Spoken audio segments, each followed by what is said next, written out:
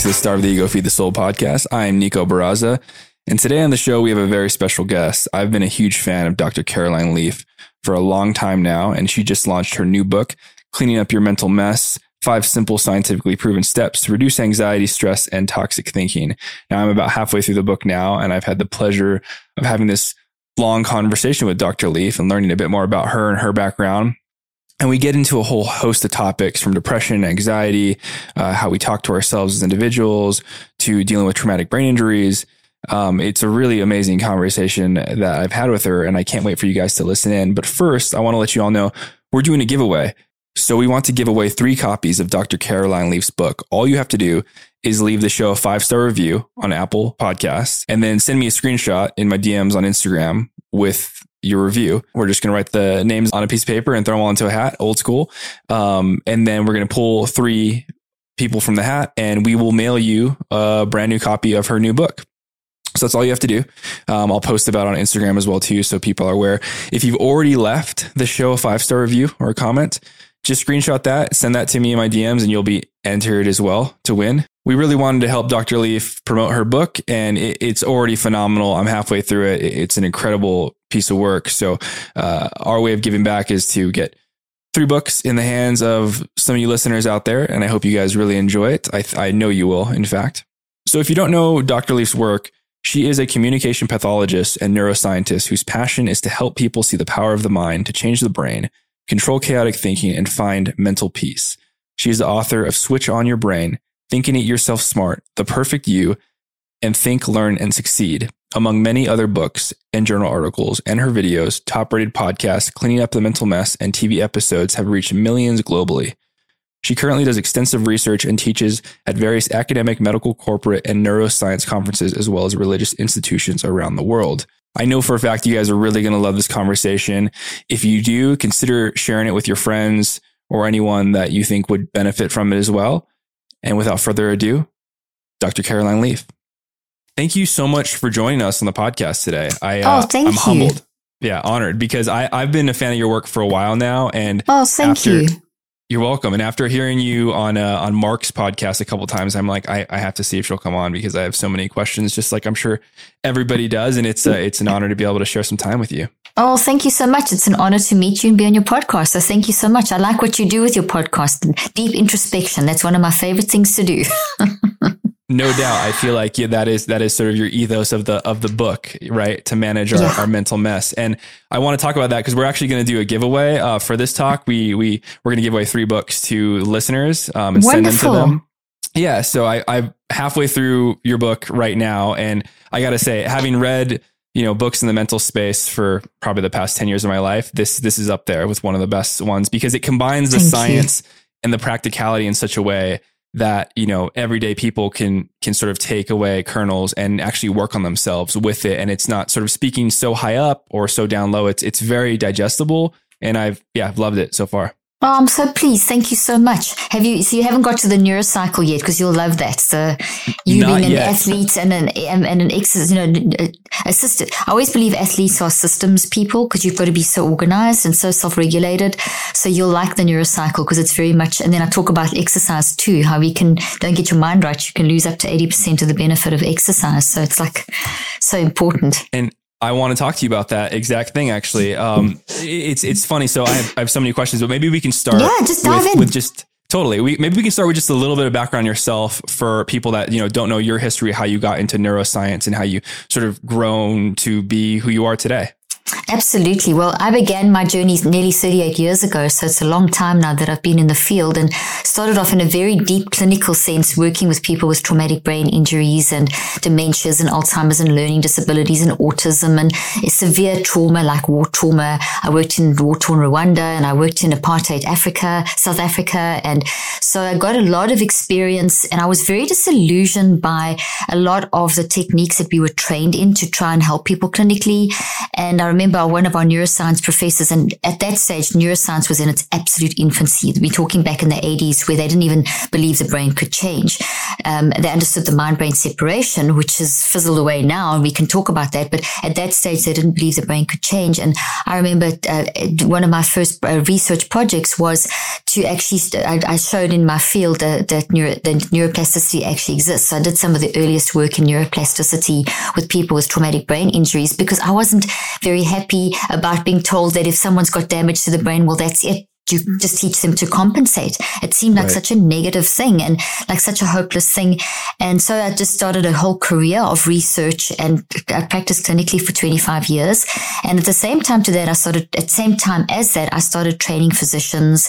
I started training professionals, in education as well, and corporates. And I worked across the board, and I also worked in very poor economic areas in South Africa and wherever I could, with the objective of helping people with their mind, but also to understand the mind.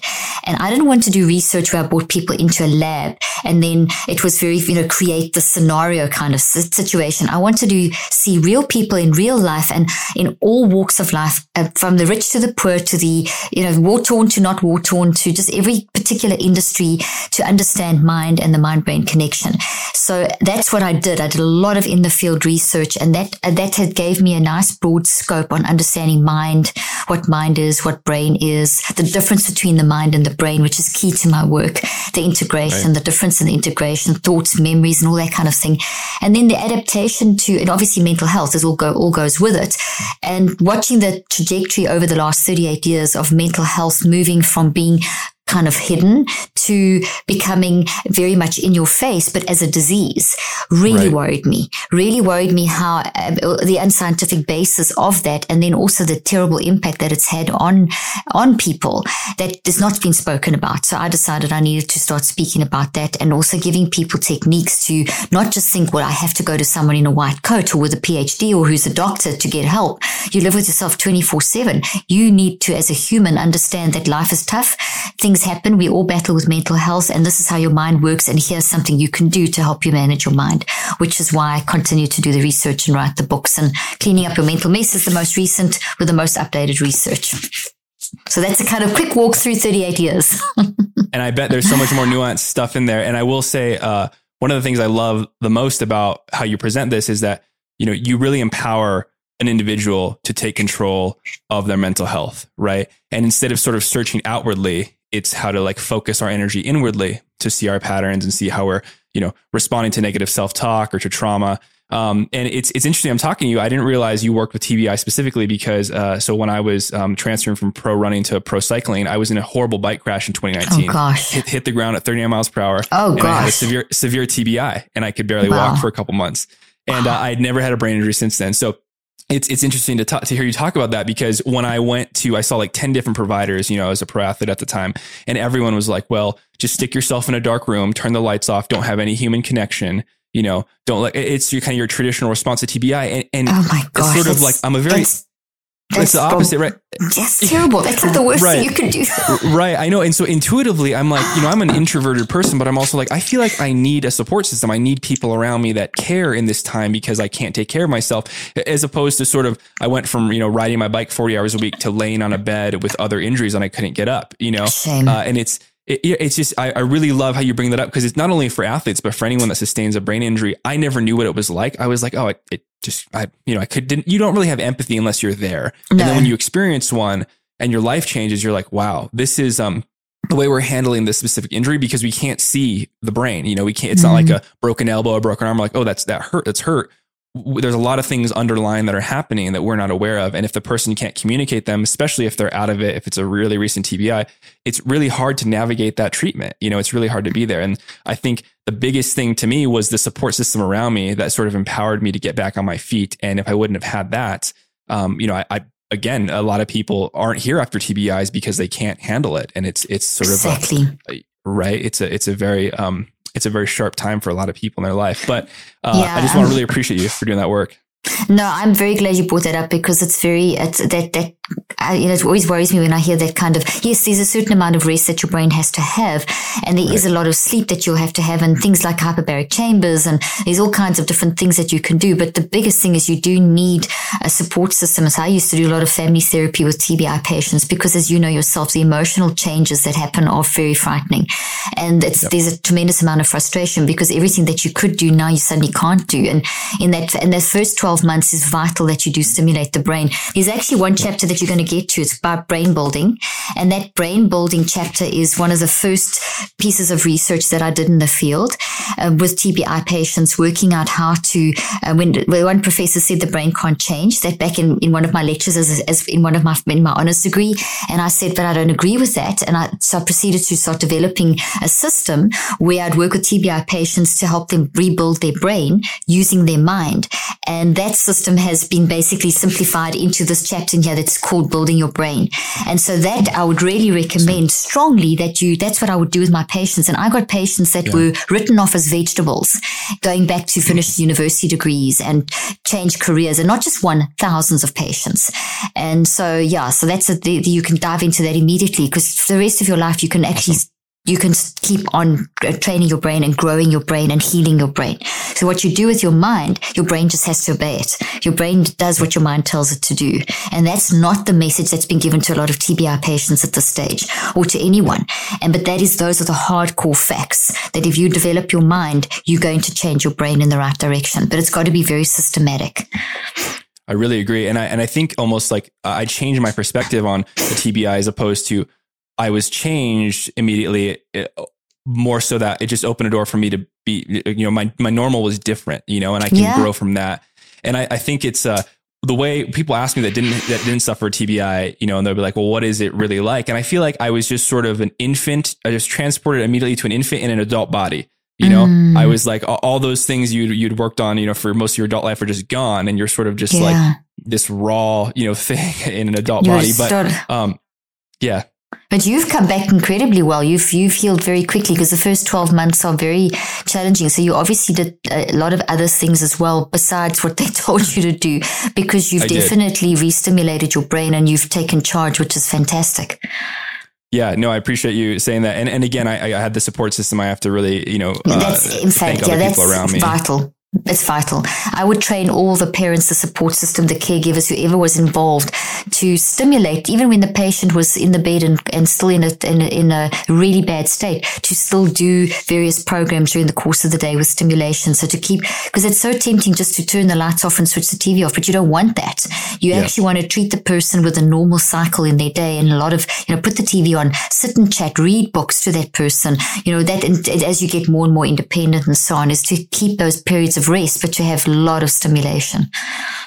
Right. Yeah. And a lot of the things I want to talk about are not directly related to TBI, but they are related to sort of anger, depression, anxiety, these things you focus on in your book, and how we navigate those in our mind, and how that affects our physiology, and therefore how we communicate with other people too. But to start, I just really want to read, there was 2 little quotes I pulled out from your book that I absolutely loved, because I think they just set up sort of the premise of this conversation. And so the first is, it's time for society to start honoring people's stories and what we're going through, not make us feel like there's something wrong with us if we feel sad or depressed or anxious, or that we're abnormal and have failed in some way if we're not happy all the time. Now, I absolutely love that, because again, it empowers the person that's reading to be like, you don't have to have come from the perfect family dynamic or the perfect, background. We all experience trauma. We all experience these deep emotions. It's really how we're navigating and how we're sort of, utilizing them to create our internal climate, our internal world. Absolutely. And then the second one is change requires action and application. Oop, this is flipping on me. And both of these are driven by our mind. The state of our mind is, in effect, how it functions, what determines what and how we absorb, apply, and put our action into thinking. I just think those are 2 beautiful things you've written. And the book is filled with this. So guys, go out and get a copy right now. But that sort of sets up the questions I want to ask you, because really most of the time, if I, talk to anyone in the mental health space, and again, there's brilliant people, but a lot of times sometimes it's focused on this outward environment. And I really like how you bring it in and you empower the individual. And if you could speak on that and how that sort of relates to, the 3 different sort of emotions I want to focus on would be, well, for instance, you just released a podcast on kindness and I absolutely loved it. Right. And maybe we can start with that, because I've noticed in my own life, let's say I'm suffering from depression or from loneliness, which many of us suffer from, right? I think I almost immediately become a less kind, more reactive and less responsive, as you would say, person. And I think noticing that is really intriguing, because my mental space, right, or sort of my mental mess becomes more cluttered, where I have less space for not only for myself to have more compassion for myself when I do something wrong, but for others around me. Absolutely. Well, do you want me to talk about the kindness thing, or do you want me to talk about sort of just the narrative around mental health, or both, kind of blended together? If you could, yeah, blend it together if you want. Maybe we could start with kindness, because I just listened to that podcast this morning and I was just like, I had so many things I want to talk to you about, but of course, listening to that, I'm like, oh my God, I want to ask your questions about this. Of course. Well, I just think it's so important, because it's one of it's like at the end of the podcast, I talk about it being like literally a mantle that you should put on.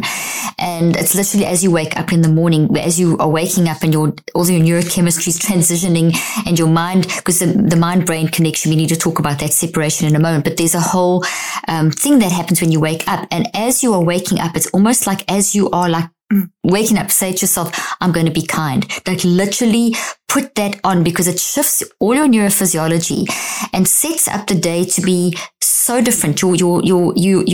You actually prime yourself to introspect with wisdom. You prime yourself, and one of the things we need in life is a lot of wisdom. It creates a whole neurophysiological kind of downflow from your brain through your body that is very calming and very healthy and very resilient. And so it primes you for the day.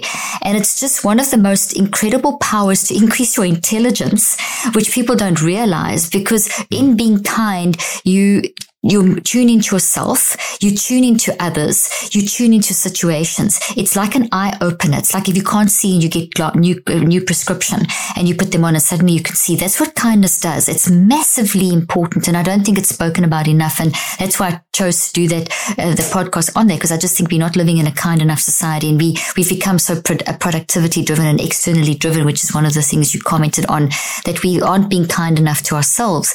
And so it's kind to ourselves and kind to others, and it changes our outlook, it changes our view, it changes we get more balance and coherence between the two sides of the brain. It changes the connectivity between the different structures of the brain, which enables you then to introspect on a lower in a much deeper way. So your brain doesn't operate on its own. Your brain is separate from the mind. And I've got some models here, and for those that are listening, I'm holding up a brain in a skull. It's not a real brain, but essentially we always talk about brain and mind in this current narrative as the same thing, but they're not. They are very, very, very, very different.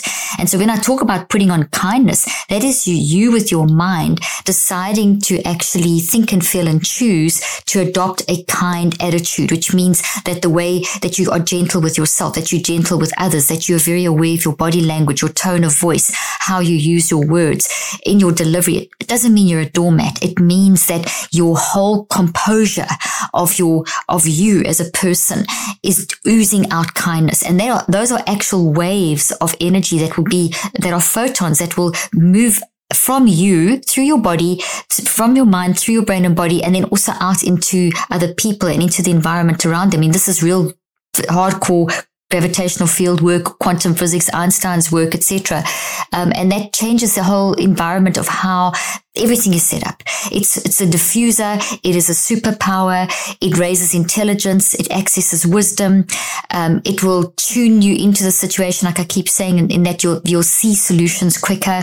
You just, people respond differently to you. You'll diffuse situations. Right. And you can say the most direct things, but if you do it kindly, people receive it. You know, it's that, like telling someone, will you please close the door, versus, if you don't mind, just, close the door. I've said the same thing, but I'm saying it differently. And that's such a simple example. But the first one is going to generate a defense reaction, and it's going to block any kind of connection and tuning in. And it's going to potentially set up set the scene for tension, whereas the other does the opposite. And also affects your brain and body, so you don't think as clearly. So that's quite a long answer, but brain and body are totally different. So I don't know if you want me to launch into that and then the current mental health narrative, unless you want to say... Unless you want to ask more questions about kindness. No, I want to say that is so brilliant. I feel like a lot of people that work in sort of the consciousness space allude to this, where, out of kindness and compassion for ourselves, we can have kindness and compassion for others. And I noticed specifically in my own life, when I've been short with a partner, or I've been angry with someone, and I snap, just like you said, or I say something super hurtful. You brought that up in your last podcast. A lot of times my biggest issue is not so much owning it and apologizing. It is sort of judging myself and just like continuously sort of raining down on myself, because I'm a hypercritical person, as most type A athletes or people that are, very motivated are. And I can stay in my head for months, just sort of making myself feel bad for having made someone else feel bad. And I think that you bring that up where, you can't really be kind to another person, truly be kind, until you're kind to yourself. You say that multiple times in that podcast. And I just wanted to highlight that. I love that. And that's something I'm still currently practicing, because it's not like a switch you turn on. You have to practice it. You have to consciously wake up. Yeah, it's a deliberate, intentional decision to wake up and be kind. I wake up in the morning and I make the decision to be kind. I regulate the fact how I'm delivering my information to my family, and to myself. I mean, that kindness to yourself is vital. Like, I'm a mom of 4, you can get guilty so quickly, and I used to torment myself and be unkind to myself. Now I realize, hey, listen, I know I love my kids.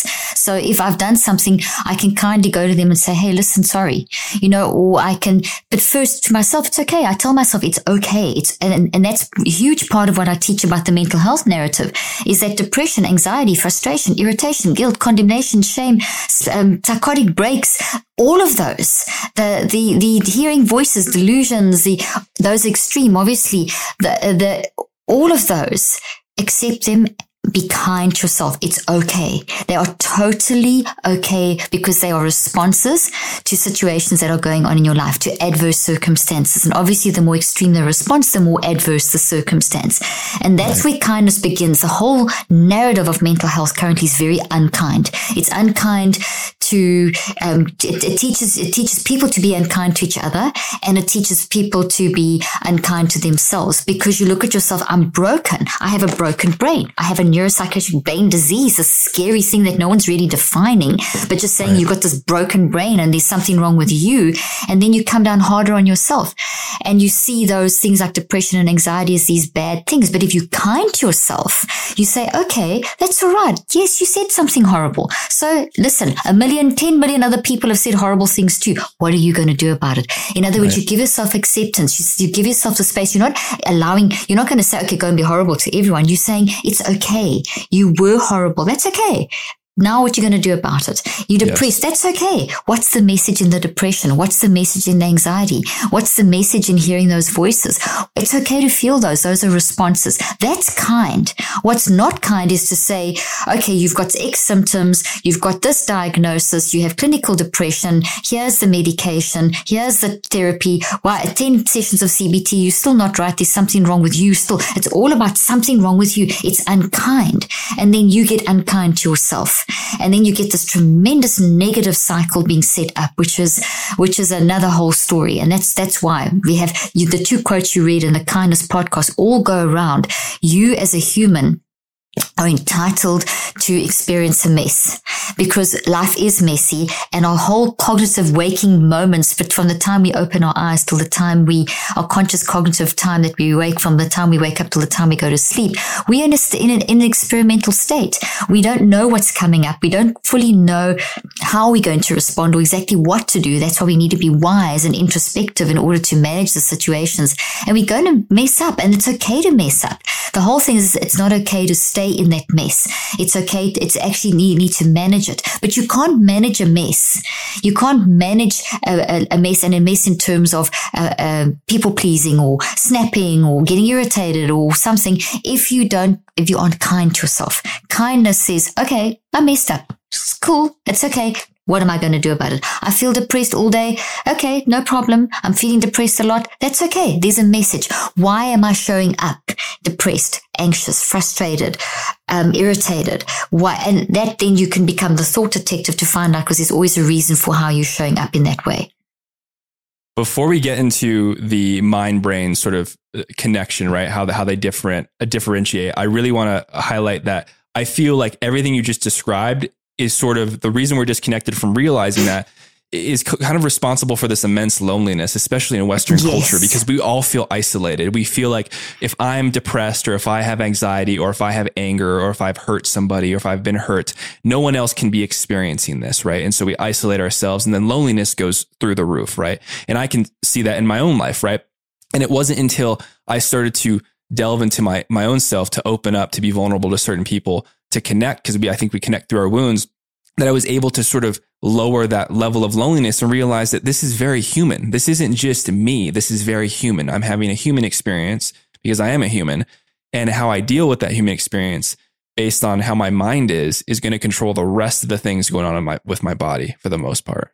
Absolutely. That's so spot on. We need to recognize, the isolation thing is massive, and we actually, the American society is the most individualistic society, and individualism is the exact opposite of a sort of more communal type thing, a more collectivistic nature. And you find, so if you ask someone, for example, there was a study done in Berkeley, and there's been a few of these kind of studies done. If you ask someone in the United States, what's the most important thing? They'll talk about their vision, their passion, their goals, what they're going to achieve. So it's all about externalized achievement. And you ask someone in, for example, Japan, the same question, they'll talk about their impact on community. And they even see, like when they work and they join a firm, it's a family, it's for life. You pretty much don't job hop. You pretty much stick with the firm for life. So there's this deep, meaningful connection coming from Africa. I was born in Zimbabwe, grew up in South Africa. It's very community oriented. And so so the loneliness concept that is so prevalent in the United States. And yes, it is becoming a global thing, because with technology, we're more connected, but yet less connected than ever before. That quote people use a lot. And so that loneliness thing is coming from this thing that I can't be myself. And that's why the first quote you read out was so good, because we need to be telling each other stories, because we know that we all respond to stories. Story is the most phenomenally powerful way of connecting with other people. We know that. We read stories of people, that's why we will love movies, because it's a story. So, but we've kind of disconnected. We can watch it on a movie and maybe listen to it in someone who's a very famous person who's writing a book about their story. But in an everyday situation, we need to be sharing our stories. So it's like this. Let's say there's a group of you that get together for dinner, and you come to that dinner table and you say something like, oh, I went to the psychiatrist today and I got this label of clinical depression. I've been put on 3 different meds, and, they said I've got this and this.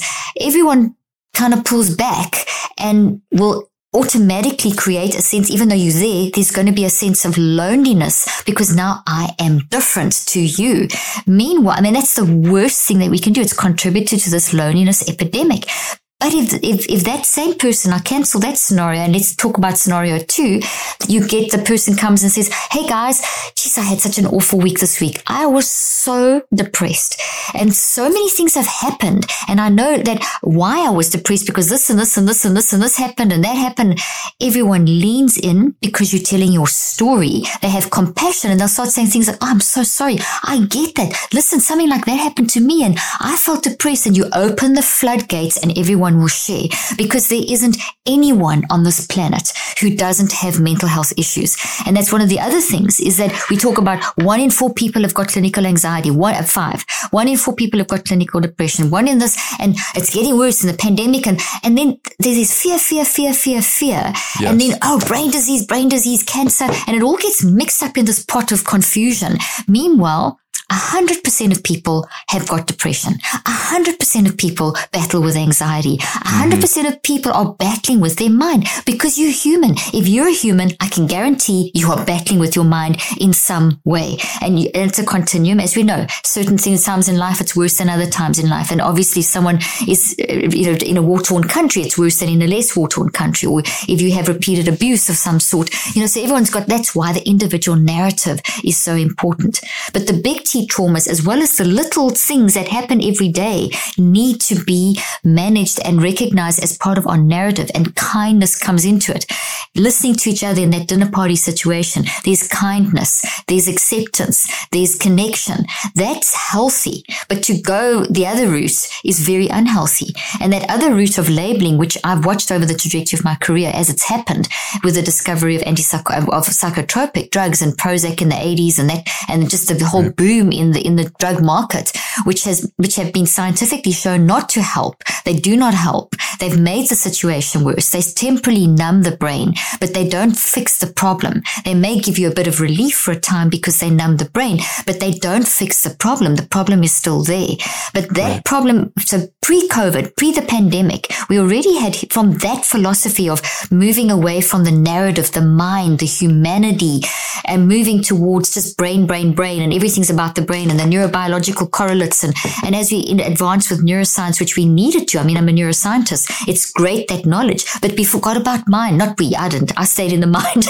I kept in that lane. But the emphasis now has been predominantly about mind, brain, and your brain made you do it, and your genes.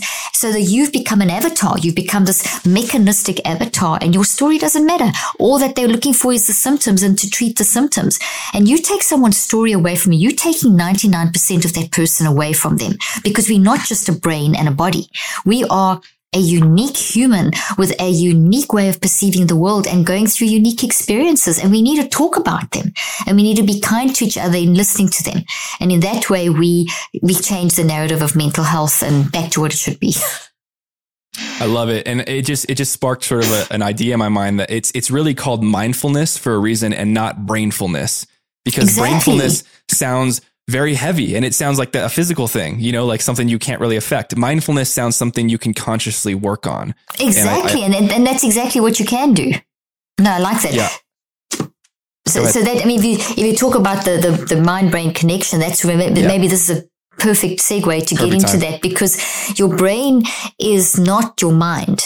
And yet in the current narrative, people talk about my brain, my mind. They're two different things. So mind and brain are completely different. They separate but inseparable. So they work together. So I've got this other little model here that makes it super easy to understand. So here's this little model. Half his brain fell out and fell somewhere, and I don't know where it is, but he's got half a brain. So anyway, this is the brain and the body, which we can see. We understand that this is the physical, but this isn't everything about you. This is only 1 to 10% of who you are as a human. And the difference between you and I, Nico, having this discussion, and the viewers and listeners, and a dead person is our mind. So if we had a dead person here in front of us, they wouldn't be able to take part in what we're doing at the moment, which is this conversation and introspecting and exploring and discussing and thinking of deep things and talking about all these great things, because they're dead, because they don't have a mind. So the mind is the difference between being dead and alive. So your mind is your aliveness, which is a beautiful way of looking at it. It's your aliveness. It's your ability, as you're listening to me now, to think about what I'm saying, to feel emotions around what I'm saying, and to make choices around what I'm saying. And that's what mind is. Mind is those three things. Mind is our ability to think and to feel and to choose. And so when you think, you will feel. You can't think without feeling, and you can't think and feel without choosing. So think, feel, choose. Think, feel, choose. We're doing that at 400 billion actions per second and faster all day long in response to life. And that's our story. That's how we do that, is our story. And some of those experiences in the day are adverse. So therefore, we're going to have an adverse response to just try and cope. And then we're going to have some great things happening. And over the period of our lifespan, we're going to have traumatic events that we think, feel, and choose in response to. And we have great things, and we have a whole mixture of them. But every single experience from a certain point in the womb to where you're at today has been experienced and processed by your mind and then pushed into the brain. So the brain and the body are responders. They are not generators. They can't generate anything. If I have a dead brain in my hand now, we can stare at it all day. It will never produce mind. We can put QEEG technology on it, fMRI, SPECT scans. It's not going to do anything because mind is not there. So mind is the key factor, and mind is how you think, feel, and choose. And think, feeling, and choosing is a very productive thing. It produces something. It is an energy force that is literally surrounding the brain and the body. So if you think of like a little cloud surrounding this little model, it's like a gravitational field. It's these electromagnetic forces. It's a whole field, and we can use all kinds of different types of sciences to explain it. We understand gravity. We understand we're sitting now not floating because of gravity. We're sitting in gravitational fields. Well, every human also has a unique gravitational field that conforms to that human. And Einstein spoke about this in the early 20th century, about the photoelectric effect and how we emit photons. And a dead person doesn't do that. So as I'm talking now, I'm emitting photons, and they're not bound by space and time. So even though you're far away from me in Arizona, my photons are coming through technology and literally coming to you, because quantum physics shows that there's no space-time dimension. So we're impacting each other. And that's why if I had to start getting really angry or unkind, it would have a negative impact, no matter, even though you're not physically with me, because we're generating that from this mind, which is this powerful force. So on a scientific level, the mind is this energy force around and through the brain and the body. When you're dead, it's gone. And on a psychological level, it's how you think, feel, choose. So as you're listening to me now, and as the listeners and viewers are listening now, I am speaking all these words and showing all these little models and all these things, and we're having a discussion. Or you hearing words, but what's coming out of my mouth are sound waves and electromagnetic light waves. So what you're receiving in the field of your mind are these sound waves and electromagnetic light waves. Then your mind, that then activates the psychological level, which is think, feel, choose, think, feel, choose. That then pushes all this energy through the brain and the body. And then that interaction of mind and brain creates a genetic, electrochemical and quantum and chemical and electromagnetic and genetic response. And so what I'm saying is actually becoming protein tree-like structures in your brain. You're growing trees in your brain of my words because of your mind. So your mind is taking this stuff and pushing it through the brain, and then this force between the two stimulates a genetic response. Proteins are made, and the little proteins grow into branches and hold the words and the concepts that you're seeing and hearing as vibrations. Now, if you think of a tree very quickly, this is a thought. You build thoughts. So when you think, feel, and choose with your mind, you're going to build thoughts into your brain. So you are all building a thought of this discussion, this mind, brain, mental health, whatever you want to call it. You're building the thought tree into your brain.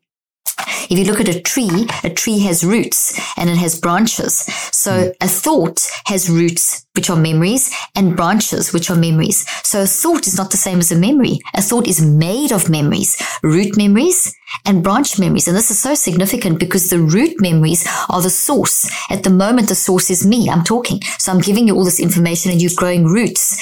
The tree trunk and the branches are your interpretation, your unique perception of what I'm saying. So these branches are filled with all the data that I'm giving you, but from your viewpoint. So it's how you think, feel, and choose about this. So source, interpretation, then this shows up in your life as how you apply this. Now that's a healthy thought. What happens if it's a toxic experience, like the pandemic and the isolation that we're talking about, where people are isolated through this whole concept of the way the mental health system is working, or isolation that's happened in the pandemic. So that's the root of this toxic tree. Now notice this is a healthy tree. Here's a toxic tree. Healthy thought, toxic thought. The source, the roots are always the source. Where does it come from? In this one, I was using my information that I'm giving you as the source. Okay. So now here, the root is always the origin story. Where did it come from? Where did it start? In other words, the experience. So maybe that is the experience of the pandemic and the isolation related to it and everything else, and the grief and the loss and the finance, whatever, all the different elements. And each day something is added. And then those are the root memories. Then the branch memories are your interpretation, how this is played out in your life, how you see this, how you view this. And then this collectively shows up in your behaviors and your emotions in life, how you are responding, how you are acting as a person. So from that perspective, if you look at mental health or life or humanity, because mental health is just part of life. It's not some disease. It's not some sickness. Mental health, mental illness. We've got to stop using those terms like they are cancer or diabetes. We've got to start realizing, okay, I'm a human in life. I'm having an experience. My mind is processing this experience into my brain. In this case, it's toxic. In this case, it's healthy. This is okay because my brain and body are wired for love, are wired for survival. Love is survival. This is toxic. This is not okay. This is going to go against the natural design of my brain and my body. So therefore, my survival is threatened in exactly the same way as if a virus enters your body like COVID, it's going to create an immune response in the brain and the body to fight it because that COVID virus is threatening survival. Well, this experience of COVID, not the COVID virus, the experience of COVID changing your life is as real as the COVID virus. It's also made of proteins. It's also thoughts are real things in your brain that you have processed with your mind into your brain, and collectively the two together have built that into a thought. So your immune system looks at this in the same way as it looks at the COVID virus. Hey, there's a problem here. This threatens survival. I need to get rid of this. So it sends out immune factors, T lymphocytes, B lymphocytes, macrophages, and so we get inflammation in this area. And that then sends a signal from our body and our mind, and collectively you experience those signals as depression, anxiety, panic attacks, sore heart, GI symptoms. In other words, any kind of emotional and physical signal is telling you, hey, wake up, pay attention, like your alarm tells you to wake up. In depression, anxiety, panic, mind splitting, whatever, physical pain in your heart, increased GI symptoms, tension in your shoulders, whatever, are all signals from the body and the mind saying, wake up. This is threatening your survival. Respond. Those are warning signals of an underlying cause, and you need to be a thought detective to go and dig around your memories over here, your interpretation of the event down to the origin of the event, and you need to reconceptualize this and make it work for you, turn it into something that works for you and not against you. And that is like a Cliff Notes version of everything that I teach, and I've developed the systems to help you do that. Yes, and those systems, correct me if I'm wrong because I'm not done with the book, but are in the book from start to finish. Absolutely. I'm sort of cracking into that part. So 2 questions came up when you were talking. Is the one thing is so you've established the brain to mind connection, how those are different things. Is mind another way of saying consciousness, or are those 2 things still different? Is consciousness just a part of mind and mind Excellent question. So it's a part of mind. So we know mind is different to brain, so that's clear. So if you look at mind, which is this physicsy field, gravitational field around and through, and on a psychological level, think, feel, choose. It's also, mind can also be divided into the conscious mind, which is awake when you're awake, and the non-conscious, non-conscious mind, which is awake 24/7. And the non-conscious mind never stops. It's incredibly fast, and it's where all your thought trees, which are all your experiences from when you were at a certain point in the womb to the age you're at now, are stored.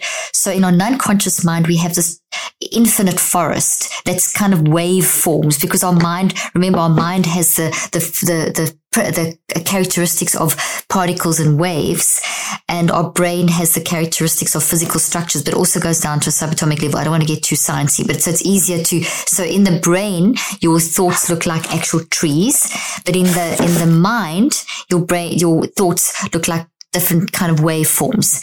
And so you actually, when you experience something through your mind and you process it into your brain and build it into your brain, you also have a residue of that memory in your mind as well. So you're going to have a memory out here, and you're going to have the thought tree in there.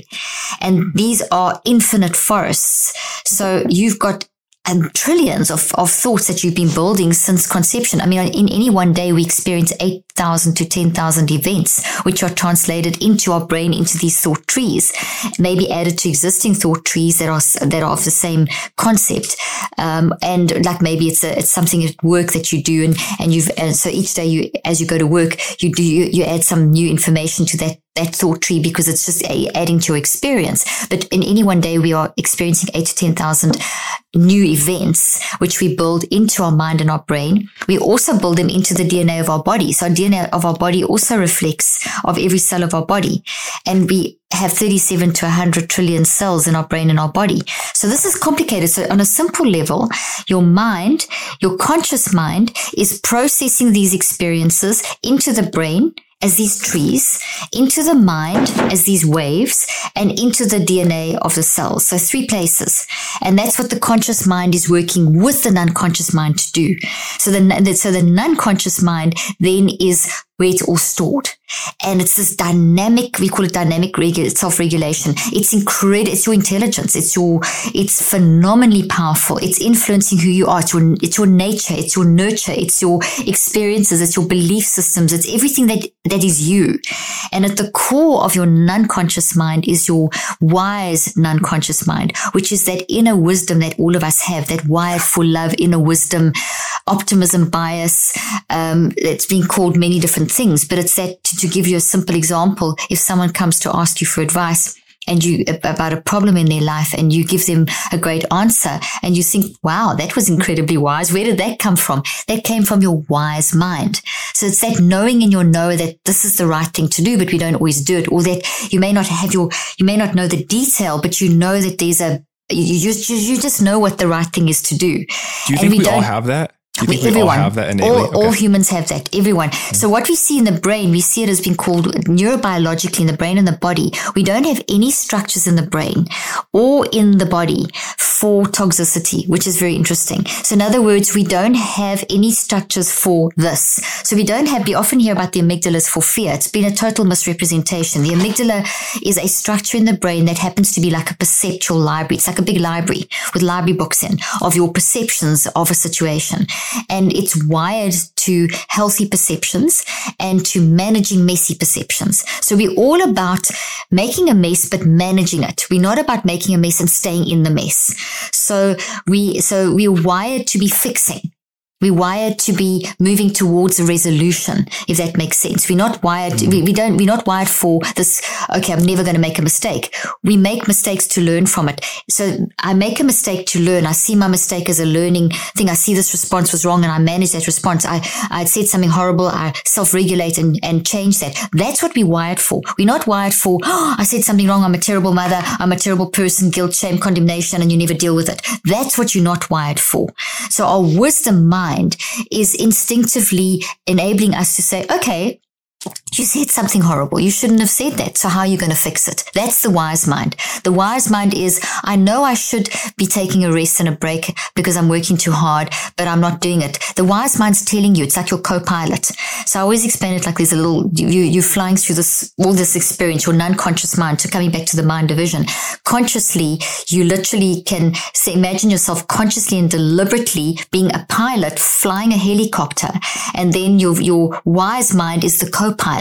Now, co-pilot is always there to help the pilot. It's kind of like the wise mind. The pilot's doing the action. So that's your conscious mind. And your co-pilot is also in your conscious mind, but it's your connection to the wise non-conscious mind. It's the connection to, well, maybe we should do this. Maybe we should do that. This is the right way to go. This is, pay attention to that signal. Maybe do this. So it's the part of us that we know has got the right answers. And we don't always directly know those answers, but we know that they're there. We just got to do a bit of digging. That's the introspection part, where we know there's a better way, but we don't know the details yet, and it takes a bit of time to get to the detail. So if you visualize the non-conscious mind as being this enormously infinite forest, and in this forest there's a strip of green trees that goes through the middle, and it's this dark, beautiful, beautiful green trees, that would be the wise mind. And that would be what the co-pilot has direct access to.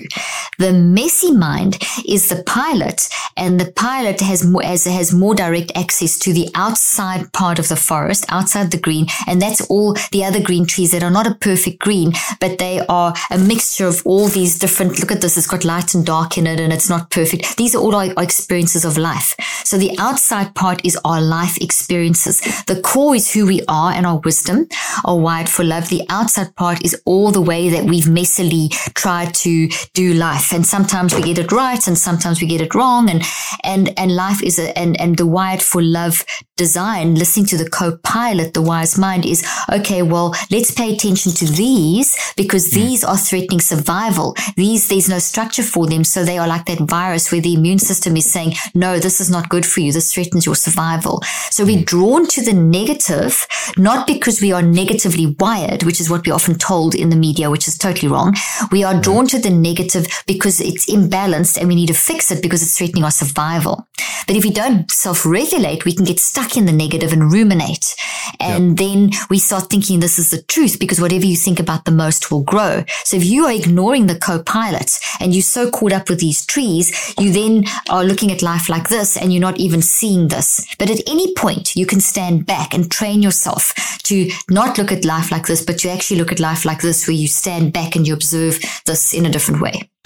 I was going to ask that. Do we need to make sure we observe both of them, right? Because most certainly, if we only observe, the healthy plant that you held up that sort of represents our healthy experiences, I feel like we can sort of live a delusional life, right? Where we're not owning our stuff either. No, you need to own your stuff. And that's the whole point of the concepts of neurocycle, the system I developed which was initially developed for TBI in a very clinical sense and autism. And then I applied it and learning disabilities and whatever, all the different, very deep clinical stuff and severe trauma. Then I adapted it to a simple system. So it's not a technique. It's not like ACT or CBT or some wellness fad. It is actually the system of how humans can drive the mind to drive the changes in the brain, because the brain's always changing and the mind's always changing. So yes, we need to, in order for us to be able to grow as humans, we have to introspect around to use what I know you like to talk about, around the toxic and the healthy. So we have to self-regulate. So I talk about mind management. This whole concept is mind management. We need to manage our minds. And managing our minds is we need to be in the co-pilot messy mind state. And we need to be very consciously and deliberately aware of that. So in any one moment, like let's say that you're in a conversation and you find yourself being unkind and snappy, your self-regulated mind management process would be to stand back and observe yourself and take note of, okay, I've actually just said something really nasty. I was very snappy. I was very unkind. And those are the signals that I'm giving, and it's having this kind of impact. And what should I have done would have been to speak nicely and to say this in a better way. And so there I've looked at both. I've observed both. And then I need to, if this is a constant pattern in my life, if I keep doing that, then there's a reason why I'm showing up irritated all the time and snappy and unkind.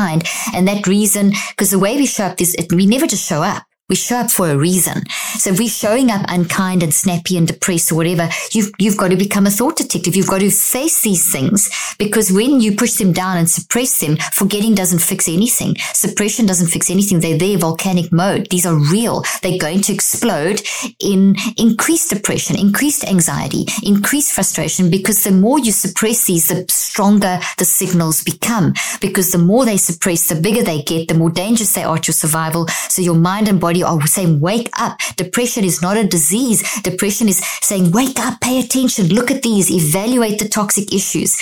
And which is the opposite message to what we're being told. We're being told, hey, you have a disease. There's something wrong with you. No, there's not something wrong with you. You're going through something. You're showing up for a reason. There's a reason why you're feeling this depression.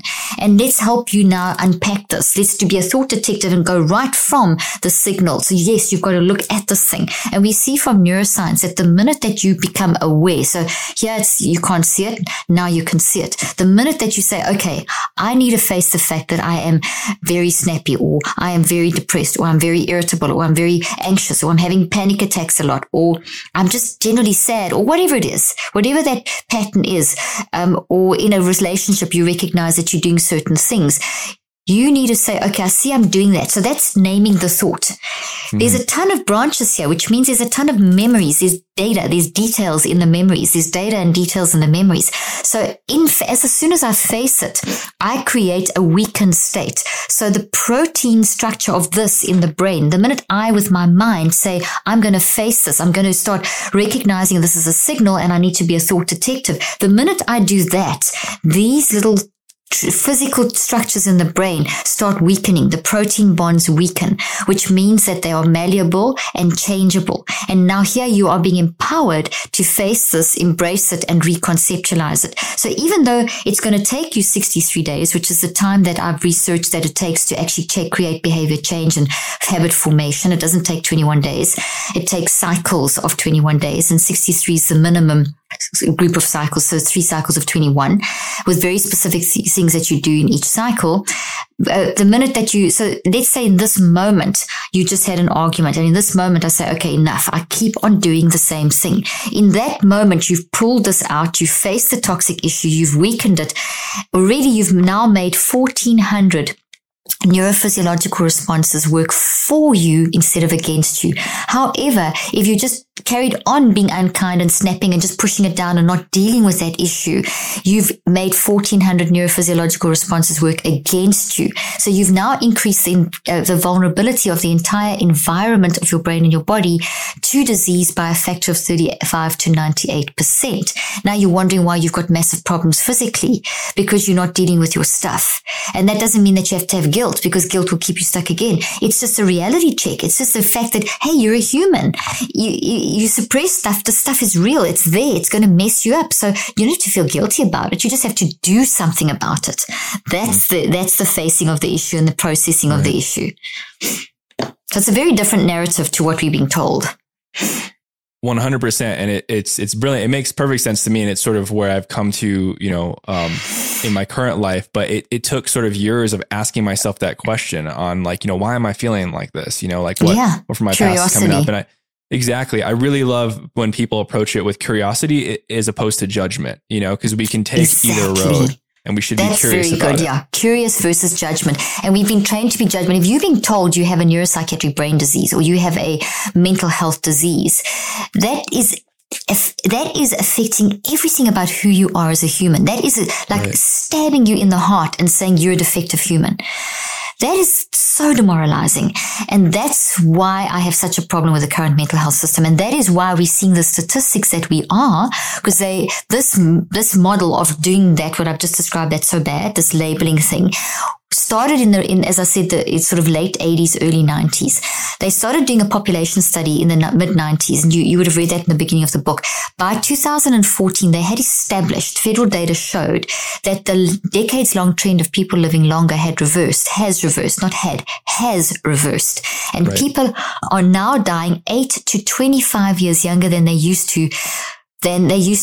For decades, we've been living longer. So we now live in an era of advanced medicine, advanced technology, advanced neuroscience, yet people are dying 8 to 25 years younger from preventable lifestyle issues. That is shocking. That means mind. Lifestyle means mind. My lifestyle is how I live my life. It's what I eat. It's my exercise. It's how I'm managing the arguments day to day, the day-to-day stuff, the big traumas. That is all lifestyle, and that is mind driven. We're not paying attention to the mind. You ignore the mind, people will die younger. The statistics are there. I find it so interesting that in a world that we've built with, this instant connectivity through social media, that our life expectancy is lowering. And I think that really speaks sort of mountains to the idea that we are really not as connected as we think. Exactly. Via Instagram or TikTok. And these are tools, and the way in which we're interacting and using them sort of depict our mental health and our mental space too. Because, for instance, following people like yourself, like Mark Groves, these people are building a community of authenticity, of vulnerability, of openness, of empowerment. And I think that's beautiful. But then you can go down the opposite rabbit hole, which I'd say is probably more of the majority, and really sort of find yourself living this inauthentic, very facade based life on who do I show people I am versus what is my deep self. And I talk about this a lot on this show, sort of the separation between the surface self and the deep self, which I think is really sort of your, my wheelhouse, Exactly. Yeah, exactly. Who you think you should be in society versus who you really are. And sort of our ability to close that gap is our ability to become mindful, to sort of clean up that space in between those two is pretty much our mental mess in its entirety, right? Yeah. And sort of cleaning that up brings the surface and the deep self together so we can be who we are in every situation and own our stuff, be aware, but also not sort of cascade into depression or anxiety because we've made a mistake or we've hurt somebody. And also accepting that depression, you're going to still feel depression and anxiety, and you're going to feel bad for hurting that person. So it's not a matter of feeling bad because you feel bad, or bad because you feel depression, or bad because now you think, oh gosh, there's something wrong with me. I'm a broken brain, and your humanity is challenged. Your identity becomes challenged. You don't want that. What you want to do is you want to be able to say, okay, I'm depressed. What is the message? It's a helpful message. I showed that in my research, that that in my most recent clinical trials, and I've done this over the years as well, I've shown this. And a recent study came out of Texas University and University of Japan talking about the same thing, that the way we view these signals is vital to our management of the signals, and our management of the signals is what we're supposed to be doing. Self-regulated mind management is the term I've basically used, but it's mindfulness and beyond. It's because mindfulness is in the terms of the definition of the current use of mindfulness, it is mindfully aware of who I am in the moment in a non-judgmental way. But that's not enough. You have to go beyond that. You have to go from I'm mindful, I'm aware, and then you have to go, mindful, you have to move progress from mindful to awareness, and then you have to gather awareness. So gather implies that you're doing something. There's this action component. So I talk a lot in the book about going beyond mindfulness. It starts at mindfulness and you've got to go beyond. We've offered a lot of solutions in this day and age where it's, okay, you're battling with stress, do meditation. That is not enough. And for some people, it can be actually quite destructive because things can come up that you don't know how to deal with them. And you get stuck in a place where you bring something up through the meditation, then you shove it back down. Well, it's going to go back down and be suppressed. It's not going to go away. So, and you can't live in a meditative state all day long. You have to also work and live and be a human. So you have to use meditation. I'm not anti-meditation. I'm just anti how it's used incorrectly. And it's been taken out of its original context so much in the Western philosophy anyway, that we need to look back at meditation in its whole context and use it as brain preparation as opposed to the solution. It really prepares your brain and your body, but then you have to do the actual work. You have to go beyond it's training meditation. Versus game day, right? Yes, it's like it's your workout versus you have to perform. Yeah. Exactly. It's your prep. So I training versus game. Yeah, I love that. So game day then would be the neurocycle where you actually then go through the process of the system of actually, what do I do? Now I'm aware. And now I'm mindful. How do I now go beyond? What do I do with what I'm mindful of? Because you can't just shove it back. You have to do something with it. Totally. I find, especially in the US, we sort of glamorize mindfulness meditation, things like yoga, and we've kind of drifted away from where they were really created and what they were really created for, yes, which was definitely. to connect to ourselves and to connect to others and to build community. Exactly. And now it's sort of turned into elitism, like, oh, well, I meditate every morning for 20 minutes. Well, it's like a Band-Aid. It's become a Band-Aid. As my one friend says, it's like a Band-Aid on a bullet wound. Completely agree. And having practiced meditation my own self, I have to constantly revisit, like, am I just practicing this to say I've meditated today, or am I actually getting what I should be getting out of it, which is more space to be more kind to myself and to others today? Exactly. To get into that kindness zone and then to recognize the patterns in your life and work. And that's where the system that I've developed that I've called the neurocycle, to make it super easy for people to grasp. It's a system, not a technique, as I said. And it's basically how you systematically get your messy mind to listen to your wise mind and become a thought detective and pay attention to that depression, anxiety, whatever the physical, mental signals are, and unpack why you feel like that. And you do those 5 steps literally daily. Take a 15-minute block in your day, 45 minutes max. And we should do that. It's like you clean your teeth every day, you should neurocycle every day. It's literally, your mind works anyway. Your mind never stops. You wake up with your mind, you go to bed with your mind, you eat with your mind, you exercise with your mind, you talk with your mind. Your mind never stops. So if you don't manage it, it just becomes one big mess. And a messy mind means messy brain and body and messy life. But if you manage your mind, then you catch the messes and fix them. And you then grow from that experience, because messiness will lead to repair and growth. Messy, repair, grow. Messy, repair, grow. But an unmanaged mind is mess, mess, mess, mess, mess, and maybe a bit of growth in between, which leads to heightened levels of anxiety and depression, because we're not supposed to be doing that. So if we train ourselves to be very systematic, very like you don't become a professional athlete without very systematic, regulated training on a daily basis. Mind is the same thing. You have to allocate, and this is what I'm trying to get everyone to do. Take a 15-minute block in your day, 15 to 45 minutes, and neurocycle. Go through the 5 steps and train your mind to listen to your messy mind to listen to the wise mind. And whatever you do with your mind then changes the structure of your brain. So you're redesigning your brain. You're actually changing the structure of your brain on a daily basis. And the more you do it, the more you then become a pro at that. So you can become a pro mind athlete. Then when you're in an acute traumatic situation where you have to respond respond quickly, you'll draw on your wise mind immediately because you've proactively trained yourself to operate in that way. But if you've trained yourself to be messy, then you're in an acute situation, you're going to have a messy response.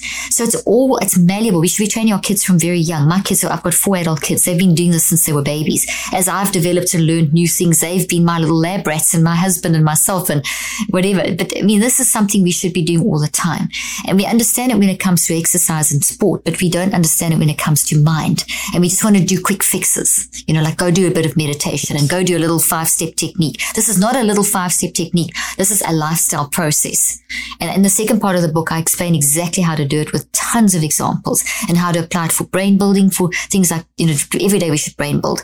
And that also helps with the TBI, and how to deal with the big traumas and the little traumas and the toxic bad habits, and also building new good habits. And then dealing with the little in the moment stuff. Like you read something on social media, it makes you feel isolated because you feel like you're the only one not doing that. And immediately there's this tremendous surge of loneliness, which affects every system of your body. Well, you can do a neurocycle. You can say, okay, I'm feeling like this. Gather awareness. Here are the 5 steps. You gather awareness, you reflect, you write, you recheck, and you act and do an active reach. So you immediately gather awareness. Gather. Now listen to the word gather. Gather means I am in control. I regulate. I'm mind managing. I'm saying it's okay to feel the surge of loneliness that I'm feeling looking at the social media thing because I feel left out. So you're doing that. You're actually saying it's okay. You're giving yourself permission. You're seeing it as helpful. So instead of seeing that surge of loneliness as bad, you say, okay, this is helpful. What is this telling me? And then you grab that, you gather it, and you say, okay, let me unpack this. Let me gather the emotional warning signals linked to the surge of loneliness. It makes me feel depressed. It makes me feel isolated. It makes me feel a bit anxious. It makes me feel fear. What are your behavioral symptoms? I'm feeling tension in my shoulders. I've got a sore heart. What are your behaviors? I'm feeling unkind towards myself. I'm withdrawing from others. I'm feeling imposter syndrome, whatever. And then your perspective. Well, I'm not good enough. People don't like me. I don't have value. You gather awareness. So it's like literally picking apples and putting them in your basket. Then you go to the next step. And each of those is forcing the 2 sides of the brain to work together, increasing what we call alpha, beta, delta, gamma, theta, balance across the 2 sides of the brain, increasing blood flow, increasing oxygen. I give lots of examples in the book and graphs and images and things. And then so each step has been systematically worked out to get increased mind-brain integration in a way that works for you and not against you, taking you deeper and deeper and deeper and more introspective. And then you would basically reflect, which is ask, answer, discuss, ask, answer, discuss. You would then write down in the form of a metacog, which is a system I've developed that looks like a tree, literally, and enables you to really pour your thoughts and dig deep and pull the 2 sides of the brain together. It's phenomenal how drag stuff up. It's very messy, but it's supposed to be messy. And then you go to step 4, which is also a right step, where you organize this mess to find patterns and activators and so on and antidotes. And then you summarize the whole thing with a little action. And this you do in one time period. So if you're doing it for 15 minutes, you time yourself 3 minutes per step. And then you finish the day. Or Mac, you can go up to 45 minutes if you want to. And then tomorrow, you won't solve it all today, but then tomorrow you pick up where you left off. So you work on one thought of maybe this imposter syndrome that keeps coming up every time you look at social media, and it's making you lose a lot of self-worth. So this is no self-worth because of imposter syndrome. Why do I feel like this? It'll take you 21 days to unpack this tree and deconstruct it, get it out by its roots. Like if you want to take weeds out of a garden, you don't chop the head off. They're going to come back. You have to literally upend them. You have to get them out, and you have to put so that they die. And then it takes 21 days to do that and to reconceptualize this into what you can manage, to make it work for you, to see it differently. And then that's only a little tree. So it's not going to change behavior yet. You've done the work of creating the new reconceptualized thought, but now you've got to give it enough energy because it's competing with trillions of other thoughts in your non-conscious mind, which we spoke about earlier on. So you're going to get that thought into your conscious mind. And how do you get it there? It's got to go through the subconscious mind. So the subconscious mind is the bridge between the non-conscious and the conscious. So in order to do that, you have to practice using this for another 42 days to get to day 63. It's only at day 63 this is strong enough to become a habit, and a habit then will impact behavior change. And that's huge. So we think people give up and they think, oh, well, I can't change. You haven't gone for 63 days. You haven't followed the system. So it's a vehicle. The neurocycle which is the 5 steps, is a vehicle within which you can apply all these other principles. You can fit meditation and all these things into that. And I explain exactly how to do that in the book. But if you don't have the system in place, you're not going to be able to. It's like the delivery system of the USPS or Amazon. There's a system, and then there's all kinds of stuff that is delivered through the system. The neurocycle is the system. It's the Amazon system, and you can add whatever you're working on into that system to get it delivered into your life. There's a simple example. The logistical plan to healing, healing yourself, to dealing with your stuff, right? I really like how and I appreciate how you bring up the 15 to 45 minutes a day, because I think part of the problem in our Western culture is that people want an instant fix. They want to deal with 30 or 40 years of trauma with a pill or with CBT or something. They want to go to therapy once, and it doesn't work. Exactly. No. And that's, my experience too. It's, you really have to prioritize your mental health and cleaning up your mental mess, to use the book title. Well, with the neurocycle, CBT and ACT techniques and any of those psychodynamic techniques fit into step 4 and step 5. So I'm not saying throw them out, but I'm saying put them do them in the right way. Otherwise, you're putting a Band-Aid on a wound. And I love how you bring that up, because it's sort of like working out one muscle group without your entire body. Like you have an entire posterior chain that goes up to your neck, to your glutes, to your back. And you need all these different tools, because we've invented some beautiful things as humans to help us heal and to help us navigate life. And I really think we should use all of them. And this is sort of what you're talking about. Yeah, find what works for you, but put it in the system that actually is the correct mind-brain integration system, so that you can get the best out of it, so that it enhances your therapy, enhances your life. You're living with yourself 24/7, so this is how you can do that. I love it. One of the last things I want to talk about, because I know you're a very busy person, and again, I'm so thank you. I've got another interview in a few minutes. I can answer one more question. Sorry. Totally. No problem at all. But you brought up love is survival. And I really think that relates to building community, right? And I think a lot of times in this podcast, I talk about that and building authentic community. Can you talk about that love is survival for a second before you have to go? Yeah, absolutely. So coming back to earlier on, what we found is that there's no structure, no neurobiological part of our body. There's no cell or structure or system that's designed for toxicity. So when we have a virus, our body fights it. When there's if there's a bacteria, our body fights it. If there's an injury, our body fights it to try and heal. So that's the concept. And scientists talk about the brain and the body as being wired for love. Then we see, when we talk about the mind, which is literally this cloud that we spoke about earlier on, that is this aliveness that moves through the brain and the body and around the brain and the body, it has an optimism bias. So we see that from quantum physics experiments, for example, when someone's operating in kindness, you can pick up the waveform is like a very gentle waveform, which means that the electromagnetic field is in a very gentle waveform, and people feel different versus someone who's yelling and angry. The waveform is different. So there's a lot of physical proof that when we are in a toxic state, our survival is threatened. Things start breaking down. So when we in any kind of toxic wave or virus, bacteria, toxic thought, all of that is basically causing brain damage, body damage, mind damage. And that means we are going to die younger. Because we are increasing our vulnerability to disease by that 35 to 98% factor. So by operating in love, and that is simply, that's why I say cleaning up your mental mess. The operating in love and kindness to yourself is saying, okay, I've made the mess. I am depressed, like I've been saying all along. Not saying, oh, this is bad, this is terrible, I've got the neurological brain disease, or I've got cancer, or this. It's actually saying it's okay. So my body's got cancer. So my mind's depressed. Let me see why I'm like this. How can I manage this? How can I manage this mess in my mind? This disease that's in my body. How can I get my mind in the best state so that my mind is sending strong healing waves through the body to be able to fight the cancer, or to make sure that the medication works for the cancer, or that kind of stuff. So that's it's operating, it's being drawn to the negative, recognizing it as an imbalance to fix it, not to be frightened of it. If I'm frightened of something, I'm going to run from it, or I'm going to try and pretend it doesn't exist. I'm going to suppress it. So I'm saying embrace. embrace whatever's going on in your life. That's your wired for love mode. Embrace it because it's threatening your survival. And if you don't embrace it, it's going to control you. By embracing it, I now control it. So now I can work for survival because I'm controlling it. That's my pathway to empowerment. Does that make sense? Amazing. Makes perfect sense to me. So guys, Dr. Caroline Leaf's new book, Cleaning Up Your Mental Mess, 5 simple, scientifically proven steps to reduce anxiety, stress, and toxic thinking.